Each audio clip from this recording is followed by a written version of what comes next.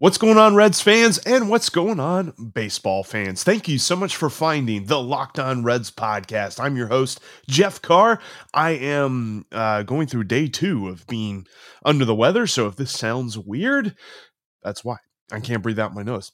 But we're going to talk about some Reds baseball. Unfortunately, we have a bad game to talk about, but we're going to talk about it. We're going to put it in the rearview mirror, and we're going to move on because the Reds have a couple of big series this weekend against the NL East, starting down in the ATL. We're going to break that down, and I've got some thoughts about Luis Castillo's legacy. I know that it's a little bit early in his career to be saying that L word, but just kind of looking at where he is right now. We're going to talk about all of that on today's Locked On Reds podcast. Thank you so much for joining me. Before we get into all of that, though, let's do the intro.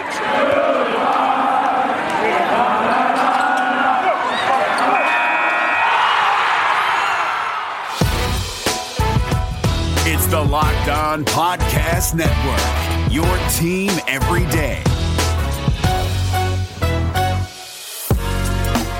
You are Locked On Reds, your daily Cincinnati Reds podcast, part of the Locked On Podcast Network, your team every day. Oh boy, that was a rough night. A rough one-night stand for the Redlegs. They take the walk of shame down to ATL as they end up splitting the Ohio Cup with the Cleveland Indians, although I did see that Wade Miley was given the most valuable player of the Ohio Cup for pitching his no-hitter. That was awesome to see, but that was not a great night there for the Redlegs. Actually, before we jump into all of that, though, if you are brand new to the show, make sure that you are subscribed right here. I appreciate everybody who has subscribed thus far and who's been watching and commenting. You guys are awesome. You guys make this you're the reason that I do this. I love to talk Reds, and the fact that anybody is listening is awesome. Also, follow on your favorite podcasting app. If you can't get me on YouTube, you can also follow me on Twitter at Jeff Carr with 3 Fs and follow the show at Locked On Reds. Also, save the Locked On Reds line number into your phone at 513-549-0159. All right. Last night was a blowout. That was a terrible game. The Reds got destroyed. That's kind of one of those games you almost look at. If you're making a baseball movie about a playoff team, you said this was the game that they realized they weren't invincible, or, something like that. That's kind of what happened. I chalked that up. I thought the Reds were going to score in bunches off of Sam Hentges in what also turned into a bullpen game for the Indians. That didn't happen. They only got 3 runs off of Hentges and a bunch of guys. Boy, that's really fun to say when you can't breathe out of your nose. Hentges. Sam, if you're watching, I'm sorry, man. I'm not trying to butcher your name. But and then the flip side happened. Luis Castillo didn't pitch very well at all. In fact, he pitched the way I thought Sam Hentges was going to pitch. I told you to take him 7+ strikeouts and the Reds to win, and that was a bad bet because he got destroyed. And I kind of chalk that up to, you know what? Castillo has been amazing for the better part of 2.5 months, and this was just one of those outings where everything gone wrong. He went back to rough locations, and the balls that were put in play, there were the big inning that the Indians really took off on. There should have been 2 outs right away. Jonathan India booted a ground ball, and Aristides Aquino ranged over. I'm going to stop short of saying that he should have caught that ball, but he made a really good play to even get to the ball, and it bounces right off of his glove. It was a tale that we saw a lot in April and May. Whenever he allowed contact, the defense didn't help him out at all. So with that, the Indians scored in bunches, and it didn't matter because these are still professional hitters. It didn't matter that the Indians' offense had been one of the worst since the second half of the season started. They absolutely feasted yesterday, and it was kind of a get-right game for them. They get back to 500, and Luis Castillo matches his total of earned runs allowed in his second start of August for the entire month of July. That's how good he was in July. He's already matched that earned run total. So unless he pitches shutouts for the rest of the month, he's going to give up more runs in the month of August than he did in July. That's neither here nor there. That's just a number. That's a stat. I wanted to give that to you. And then on the lineup side, guys were getting shut down left and right.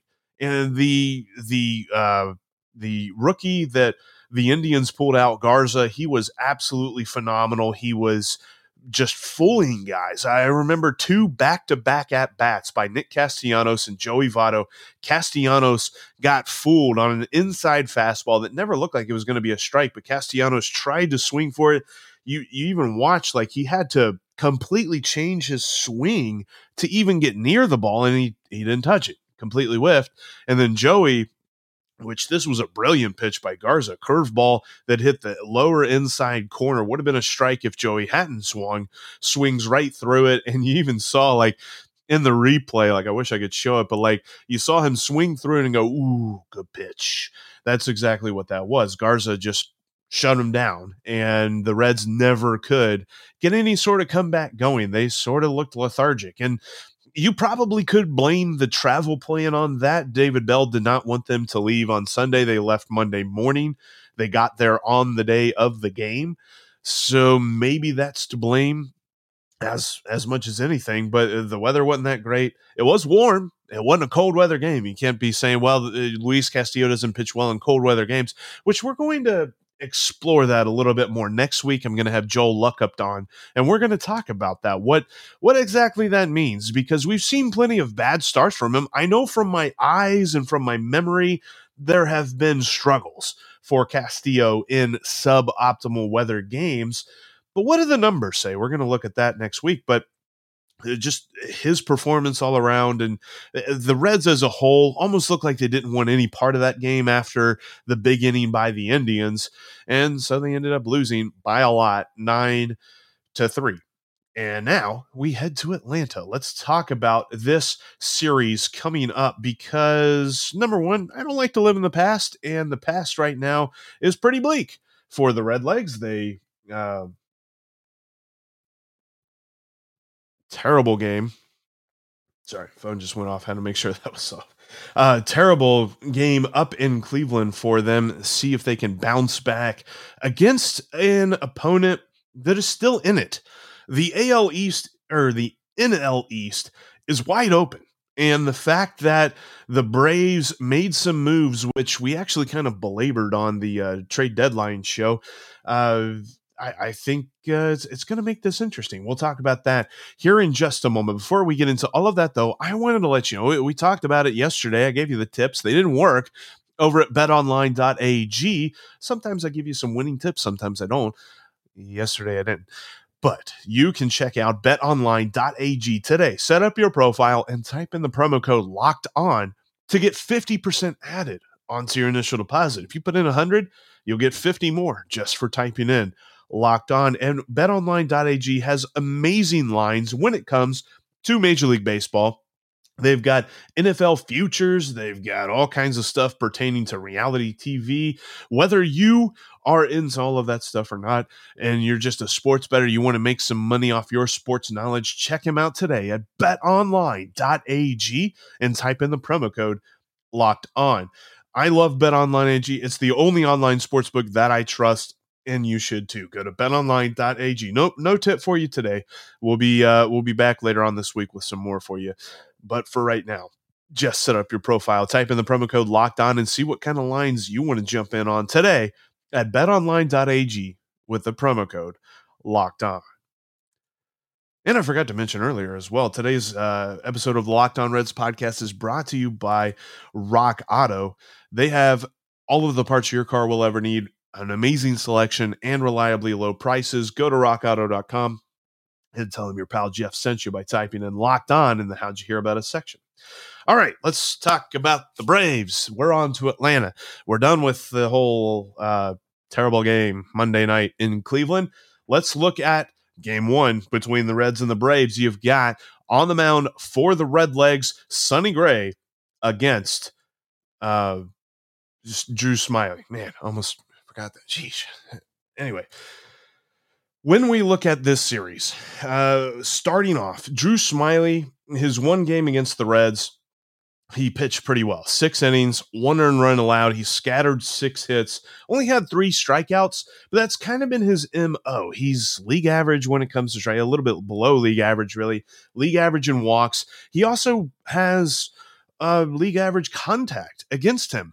The thing with him recently has been not pitching very deep into games. We might see more of the Braves bullpen here in this first part of the series because his last 3 starts, he's gone 4 innings in each of the starts. He has not gone long enough into the game to get a win, but in those last 3 starts, the Braves are 3-0. So there's some kind of magic formula that they found out. Even with his last 2 starts against against the Cardinals, he gave up 3 earned runs in 4 innings, and against the Mets, he gave up 3 earned runs in 4 innings. And in both of those games, the bullpen came in and for the final 5 innings, allowed no runs to the Mets and 1 run to the Cardinals, and the Braves won. So the formula that they've come out with here in Atlanta during Drew Smyly's starts has been interesting. In his last start at home, he went 5 2/3 against the Rays. He did give up 3 runs in that one, but the Rays actually won that game. So how do the Reds bounce back? How do they bounce back from a poor lineup showing in Cleveland, facing another, and really Sam Hentges isn't even as good as Drew Smyly is. Drew Smyly is a league average lefty, but he's a lefty. And this lineup has shown time and time again that as many games as they've actually gone up on a left-hander, they've also been pretty bad in other games. So how do they bounce back in this one against a guy who, I mean, when you look at his stuff, I mean, you go down his pitch repertoire, he does not throw fast. His average fastball velocity is 92.3. His curveball, which he throws almost as much as his four-seamer, that's only 78 miles an hour. The difference there in velocity is probably what gets hitters, and that's why he's got almost a 40% whiff rate on his curveball. That's pretty much his moneymaker, though he has given up 9 home runs on that pitch as well. But according to StatCast and everything that shows what's going on with Drew Smyly, he's beginning a little bit lucky. His ERA of 4.5 is almost half a run better than his expected ERA of 4.9. So the Reds should have a good day, right?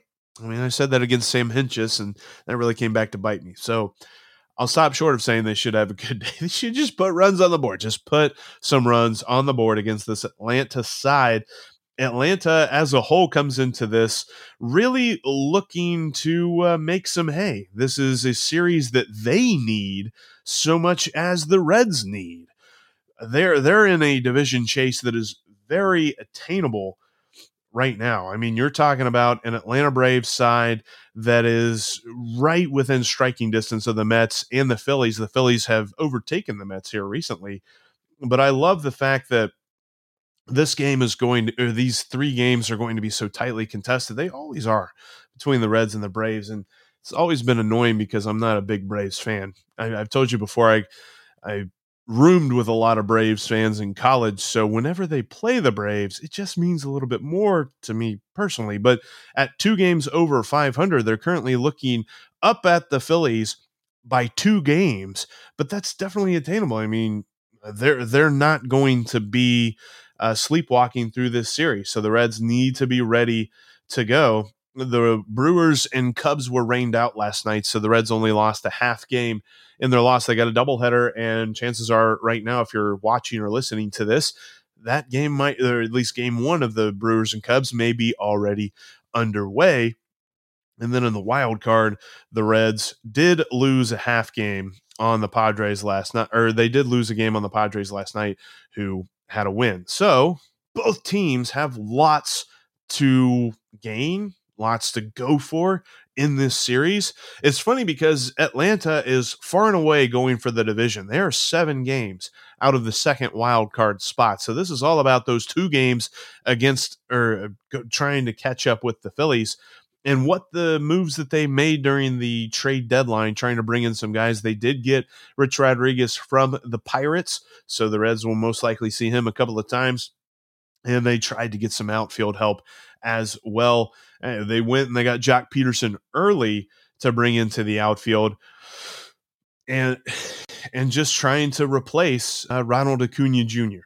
So how does Sonny Gray pitch against this lineup? Because Sonny Gray, your first thought on him is that it's not been so great a season.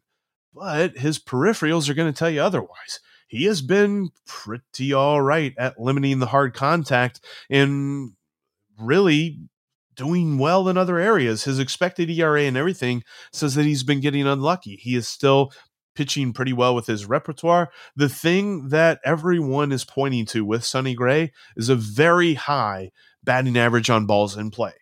There it is again. We talked about it a lot last year pertaining to the lineup and how low it was. Now we're talking about Sonny Gray and how high it is, because it's currently sitting at 346, where league average is in the 290s. His career average BABIP is 284. So it's like super high compared to where he normally is. That's why you're looking at his expected numbers. Right now, his ERA sets at 4.44. His expected ERA at 3.53. His xFIP says even more unluckiness has been having him. His xFIP is 1.2 runs better at 3.26. So Sonny Gray, what we've seen recently, the struggles that we've worried about here recently are just due to bad luck. So hopefully we can see him kind of climb on top of that bad luck against the Brewers tonight in Atlanta. All right. Coming up here, I've got some thoughts on where Luis Castillo stands, because I don't know if you're like me. I've got, I don't know. I think I might have put too many expectations on him. I think we all do that with our own players. We're going to talk about that here in just a minute. Before we jump into that, though, I wanted to let you know that today's episode of the Locked On Reds podcast is also brought to you by RockAuto.com. We mentioned that they're our title sponsor for today. You can check out their website and get your next car part delivered right to your door. RockAuto.com has all of the parts that your car will ever need, and they've got an easy-to-use interface to help you find that part too.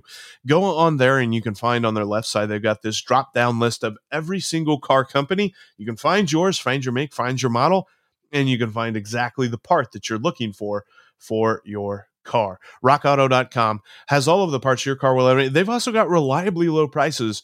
They're not going to charge a different price to you as they would to a mechanic. Some stores that you go to down the road are going to do just that. RockAuto.com doesn't. They have one reliably low price for their parts for every single person. Whether you are a car aficionado looking to restore a classic Chevelle, or you're just trying to get a brake pad for your Honda Civic, they can help you out, and they've got reliably low prices on every single one of their parts. Go to rockauto.com today, and in the checkout section in the How'd You Hear About Us area, type in Locked On to let them know that your pal Jeff sent you from the Locked On Reds podcast. That's rockauto.com, and type in the How'd You Hear About Us section, Locked On. Rockauto.com has all of the parts that your car will ever need. All right, I just want to spend a few more minutes today. I know I've sounded rough. I sound rough in my own ears. I hope I don't sound too terrible to you guys watching and listening today. But I want to talk about the legacy of Luis Castillo, La Piedra, because I mean, yesterday was kind of one of those starts that I don't know that too many people are going to look at and be worried about the bigger picture with him. Sorry.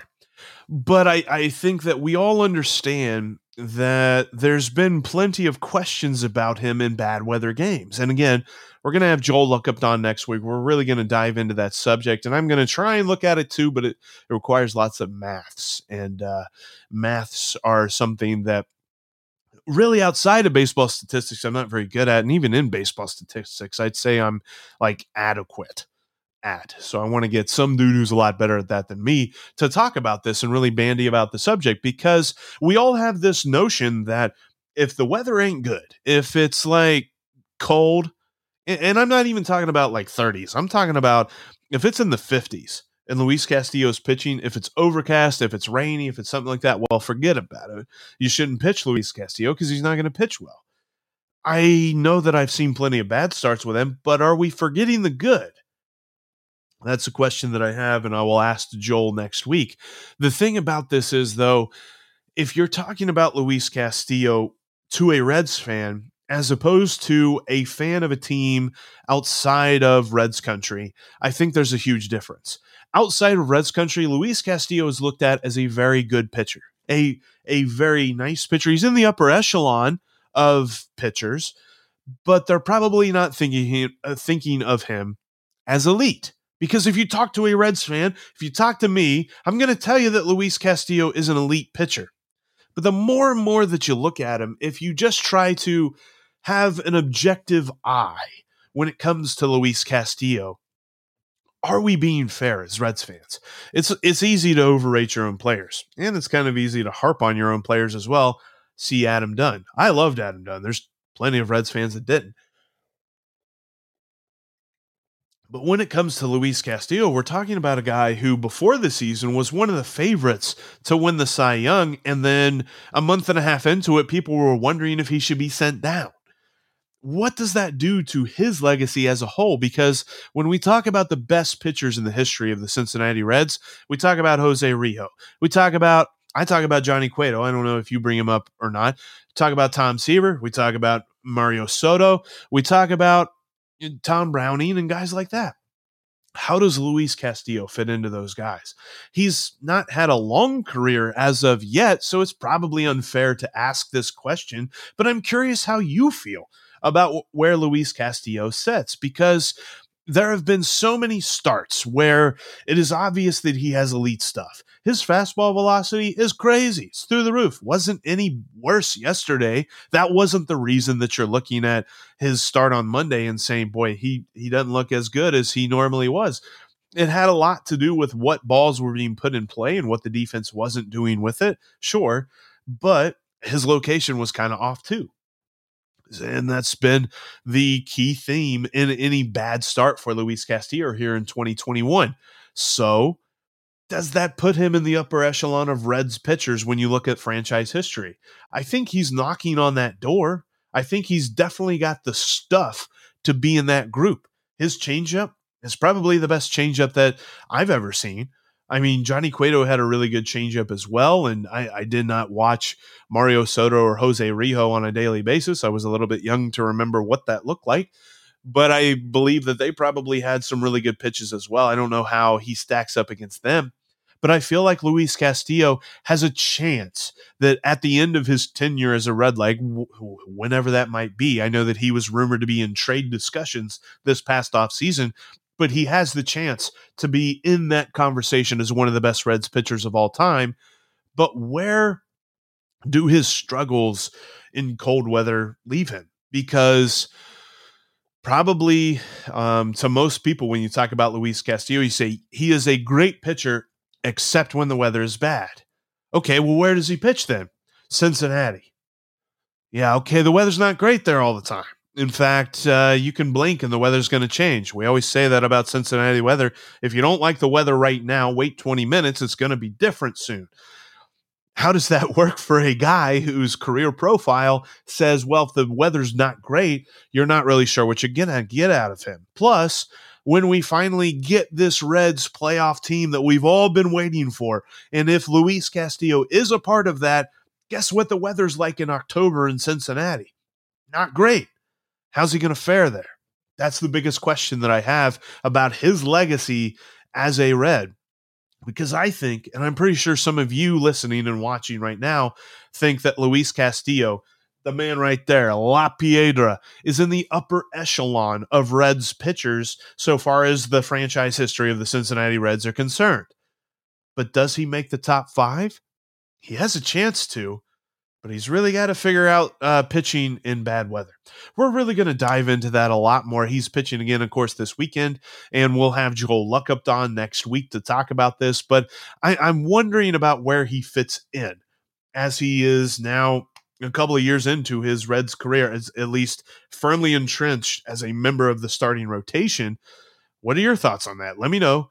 The Locked On Reds line, 513-549-0159, or hit me up on Twitter at Jeff Carr with 3 Fs, or drop a comment right here on the YouTube channel, because I'm curious to your thoughts as well. That's going to do it for us here today on the Locked On Reds podcast. Thank you so much for watching and for listening, for enduring this nonsense that is me not being able to breathe out of my nose and how weird this probably sounds. I should probably do any more podcasts with this voice right here. that might be more interesting than the one I've tried to use the entire. Never mind. I hate that. All right, we're done with that. All right. Thank you so much for watching. Make sure you're subscribed. Make sure you're following your favorite podcasting app. But that's going to do it for us here today. Now go check out the Locked On Bets podcast. They're probably going to have a little bit better tips when it comes to betonline.ag for you to use today to make some money off your sports knowledge. That's the Locked On Bets podcast. You can find it wherever you get your podcast. But as for the Locked On Reds podcast, I'm your host, Jeff Carr. I will talk to each and every one of you with the Locked On Braves host, Dylan Short, tomorrow.